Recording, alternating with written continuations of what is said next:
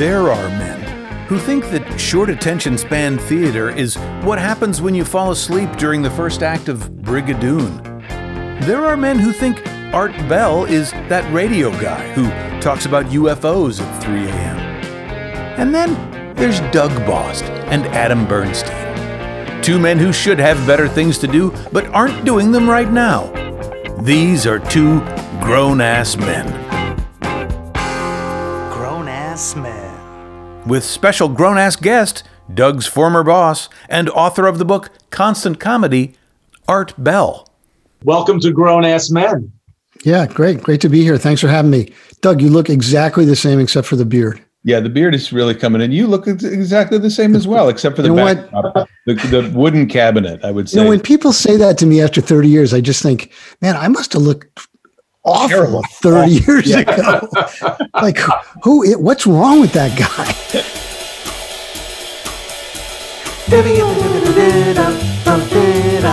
Art Bell, Art Bell.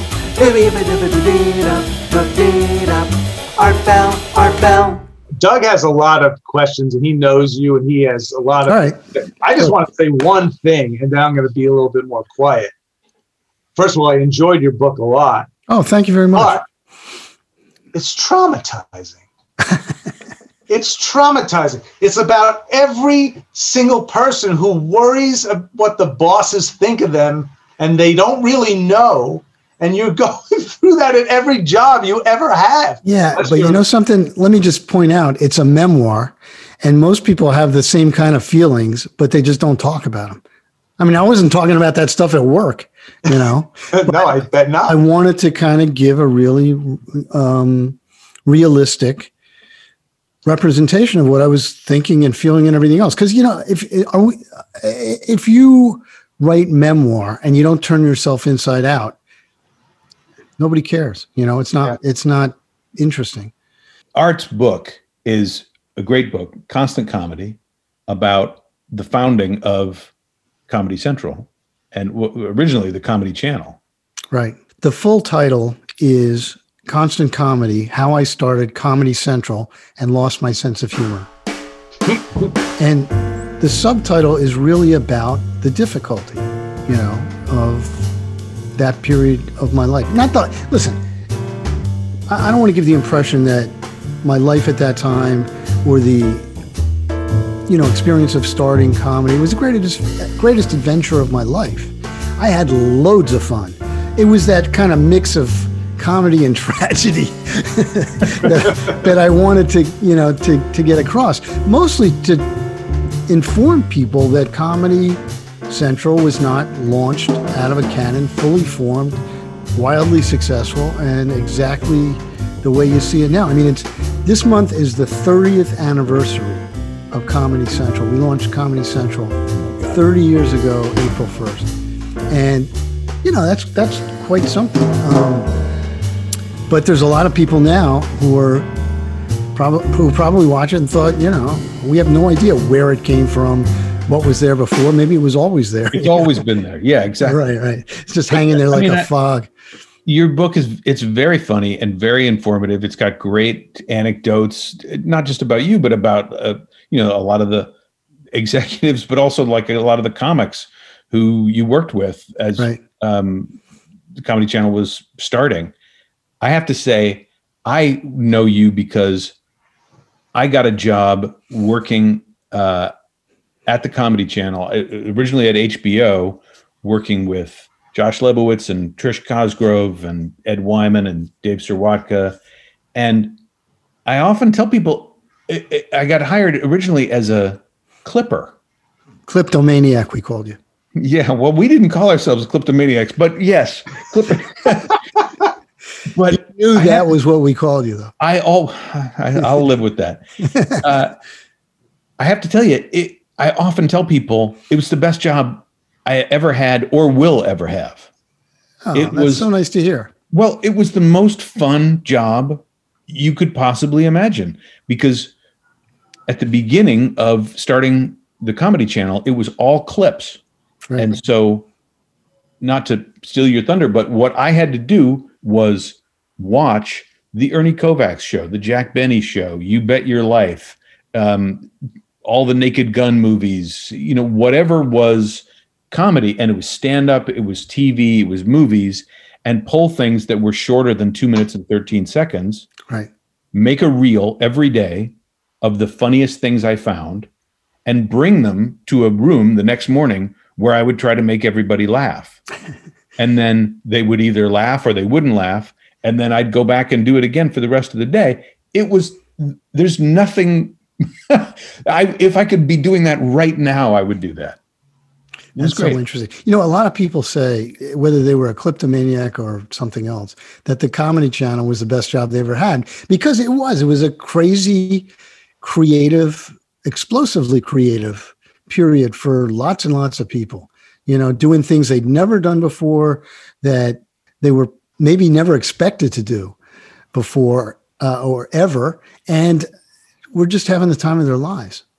And I was included. I mean, again, it was very hard. I felt a lot of the pressure on me because I had pitched the idea of the channel, and I was surprised as anybody else that Michael Fuchs, the chairman of HBO, said, okay, let's do it. But I felt personally responsible because, at the time you were working as a kleptomaniac, we had, 400 people working there. So, we had to make it successful or else everybody was going to lose their jobs, which would have made me feel terrible, especially since I was one of the guys who would have lost his job. And I sure didn't want to do that. So, yeah, it was a very, very intense time, but lots of fun, lots of creativity, and lots of improvisation to figure out what to do to make things better, to make the channel better, to keep it going. That you really pick up from the book. You feel like everyone's just flying by the seat of their pants. Like, what is that? The whole story with Dennis Bucket. Dennis Miller? I'm just like, all right, he's peed in the bucket. What are we going to do now? He was live on television and he had to go to the bathroom. So he just stood up and went into the hall and peed into a garbage can, which, again, the story is funny for so many reasons, but it was really funny because he thought he killed his career. Right. He finished the broadcast. He was on air by himself.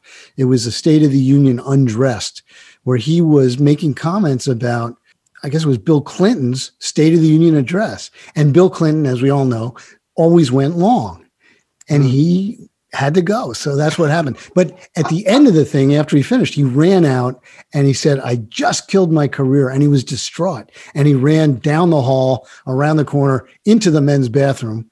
And I had to talk him off the ledge at that point. But that was just a great story about live television, how crazy live television can be. You have a bunch of great stories in there about live television. I love your story about Bill Maher, and the story about Al Franken is great. I want to start at the beginning for a second. Like what year did you first pitch the Comedy Channel, and who did you pitch it to? Well, I think it was around 1987. I pitched it first, and I had this idea for quite a long time, years, mostly because I wanted to work at a comedy network, and I was confused that there wasn't one. I loved comedy since I was a kid. There was an all music channel at that point. There was an all news channel. There was an all sports channel. Like, you seriously, no comedy channel? I expected in any minute somebody was going to announce that they were launching. Anyway, so they didn't. So finally I got enough courage to make an appointment with Bridget Potter. She was the head of programming at HBO and, considered, rightly so, some kind of a genius. Because she had made HBO so successful with the programming. But I made an appointment with her. I went to her office. I said, Bridget, thanks for seeing me. I have an idea. I think HBO should launch an all comedy network, 24/7 comedy. And she said, stop right there. That is the worst idea I've ever heard. And let me tell you why. And she proceeded for the next 15 minutes to tell me why. No comedians would want to be on it. There's enough comedy on television already. Why would HBO risk the reputation? She had plenty of reasons to say no. And it was a lesson in trying to do anything different at a corporation that was successful, because it's easier for people. And I don't, people say, oh my God, you must have felt like she was crazy. No, she was doing what most people do at corporations. It's easier to say no than to say yes. Because if you say yes, okay, now I'm in it. Now I gotta do something, right? So she said no, and I walked out of there, and I thought to myself, well, she's wrong. And the next opportunity I got to pitch it was a few weeks later, when I was taken into Michael Fuchs' office by my boss's boss, a guy named Larry Carlson. And Larry said, asked me what I was working on. And I showed him, and he said, Michael Fuchs has to see this. So he walked me into Michael's office. And Michael Fuchs is, at the time, he's the head of HBO. This is Home Box Office. Listen, Michael Fuchs was the head of HBO. At the time, he was also declared the most powerful man in Hollywood by the New York Times Magazine. He felt like a studio mogul to me. When I would That's right. That's what he was. He was a studio mogul. I mean, if I accidentally got in the elevator with Michael, I was a low-level employee. If I got in the elevator with Michael accidentally, I'd break into a sweat. I mean, this guy can make or break your career in a heartbeat. But I pitched my heart out. He did ask me along the way, what does Bridget think about it? Did you talk to her? And I said, yeah, she was lukewarm. But, I answered his questions, and he thought it was a good idea. Now, Michael was the right audience. Michael loved comedy. As a matter of fact, Michael Fuchs was the guy who was responsible, before he was chairman of HBO, for getting all those stand-up specials and, 1 hour comedy specials, all that stuff on HBO. He loved it. So he was the right audience. Comic Relief? Yeah, well, he did Comic Relief, but yes. But I'm saying, Robert Klein had his first comedy special on HBO when? 1976? 77? Like right after they went on the satellite.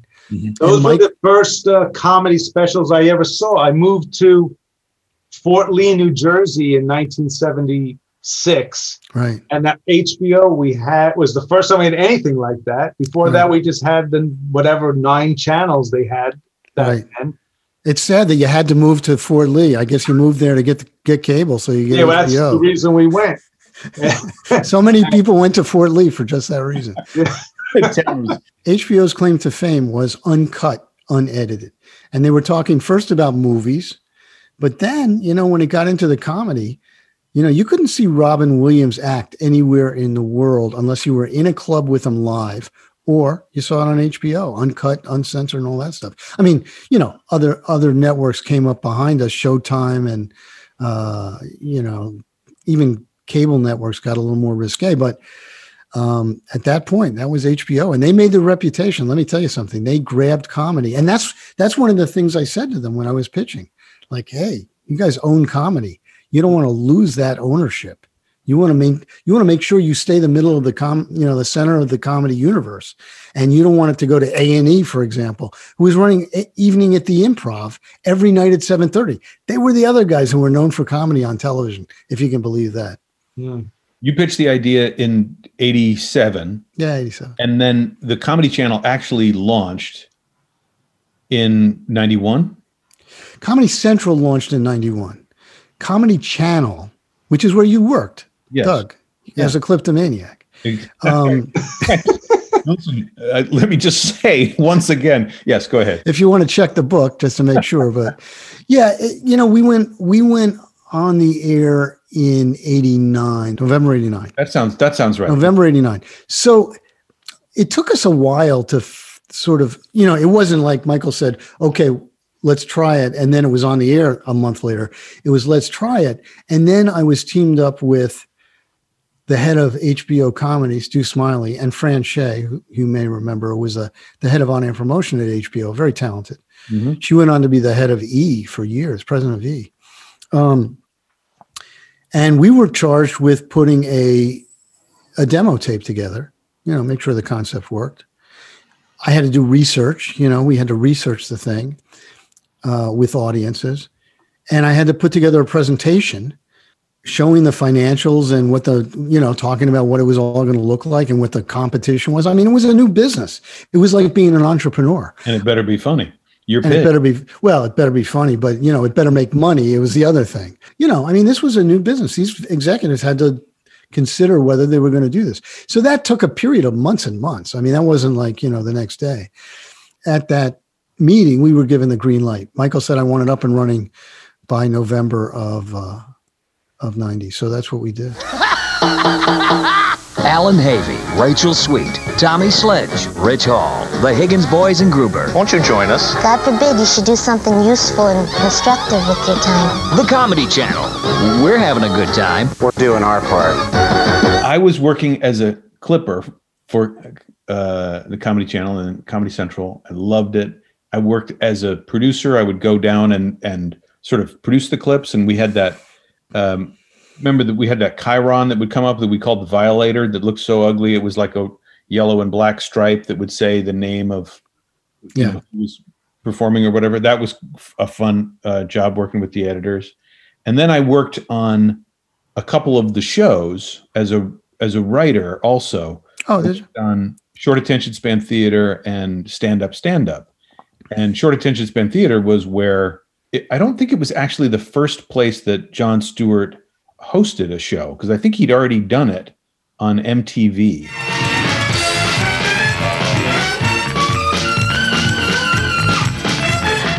Jon Stewart and Patty Rossborough, Short Attention Span Theater, Comedy Central, Hairdo Day! It's Hairdo Day! It was pretty early in his career. I don't think he'd hosted it, because he went to MTV and hosted a show. That was afterwards.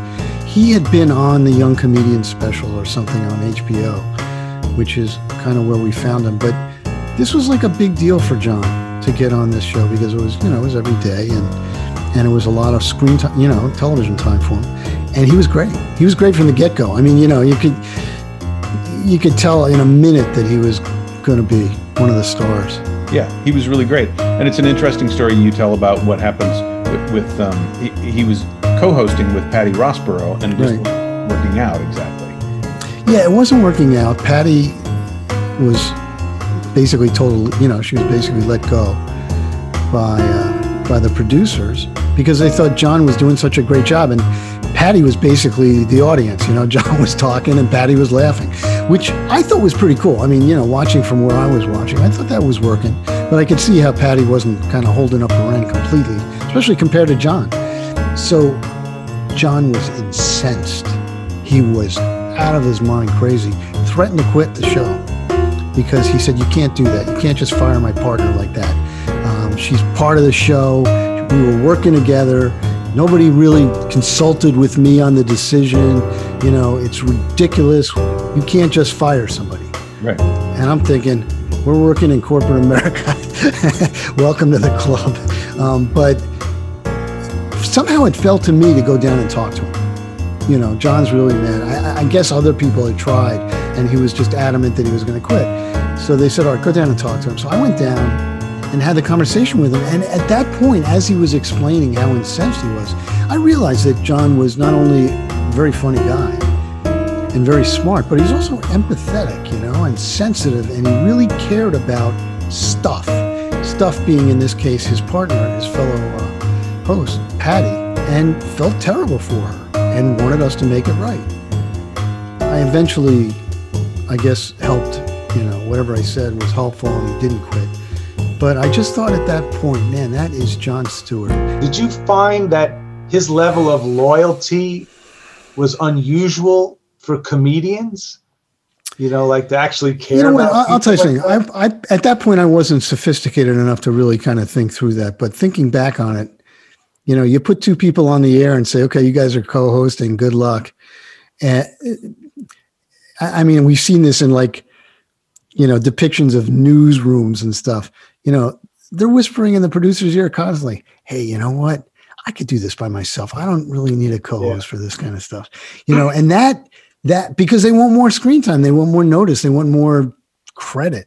Can you imagine, Bill Maher was a completely different kettle of fish, and I tell some stories about him. If you put him there with a co-host, he would have killed the guy. Or gal, right? He would have had them, taken out one way or another. And maybe that's not fair to Bill, because he did host Short Attention Span Theater for a little while. Mm-hmm. But, I wouldn't say it was just comedians. I would say it was television personalities. Right. They'd rather do it themselves. Yeah, he went after you in your book. You have a big story about Bill going after you. Oh, Bill Maher, yeah. I did a marketing campaign for a show that he didn't like, and I hadn't shown it to him in advance. And the reason I didn't show it to him in advance is because I knew he wouldn't like it. Because I knew Bill well enough at that point to know, this was only about 6 or 8 months into his show. I knew Bill well enough at that point to know that whatever we put in front of him, whatever campaign it was, he wouldn't like it, you know?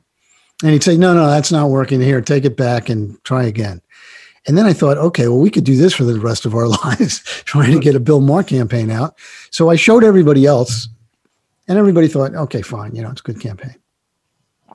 Bill came flying at me, how dare you, basically. And he said he was going to get me fired. And I tell that story in the book exactly the way it happened. It's amazing how much dialogue, which is what it was, how much conversation you remember about moments like that. I mean, it was just, as I was writing it, it was becoming clearer and clearer what was said. And it was a moment of terror for me, I got to say. He was our biggest star at that moment. And he said, I'm getting you fired. I've made calls. You came out on top in a way in the end at that awards show. Well, that was the, nobody would believe this if I wrote it in a novel, but this did actually happen. Yeah, we were nominated for an award for that show for best outdoor marketing campaign. For the campaign that Bill Maher hated. The campaign that Bill Maher hated.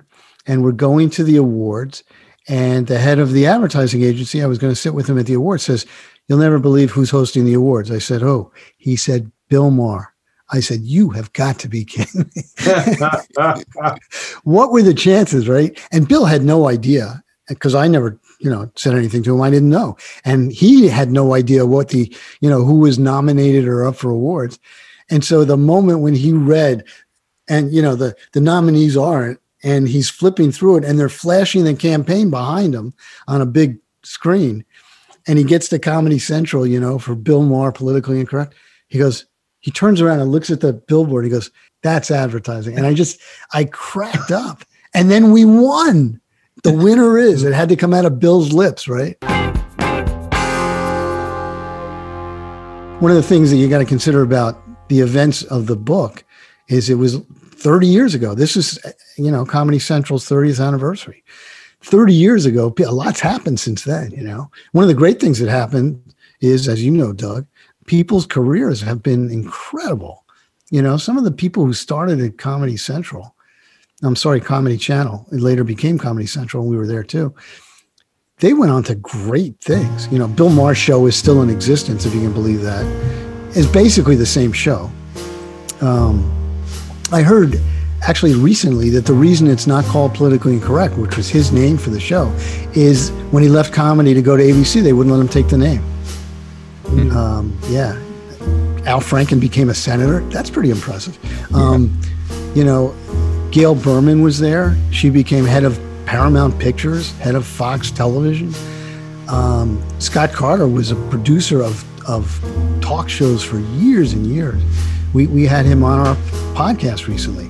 Actually, the podcast, I don't know if you know we have a podcast. You know we have a podcast? You and Vinny. No, I haven't heard it yet. Though. Yeah, Vinny Favale and I decided that for the 30th anniversary, since Comedy Central didn't seem to be doing much to celebrate, we thought, well, we got to do something. So we decided to put together a podcast of 12 episodes where we were going to have people from back in the day and talk to them about, how'd you like the job? How'd you get the job? The stuff Doug was just talking about. And not only that, but about what happened after you left, what your career looked like. Incredible stories. But the whole idea that those people kind of became famous in comedy, went on to head writer for Saturday Night Live, some of the things these people did, incredible. And what about you? You left Comedy Channel at a certain point. Also incredible. Incredible. In a different way. It's a real incredible story. Amazing in a different way. But you went to Court TV. Yes. You worked at Court TV after that? I went to Court TV. I was fired from Comedy Central, as you know, because you read the book, and I spent a little time on that. I did read the book. And that was not a great day for me, but I spent a couple of years consulting. Then I went to Court TV, which was a failed channel.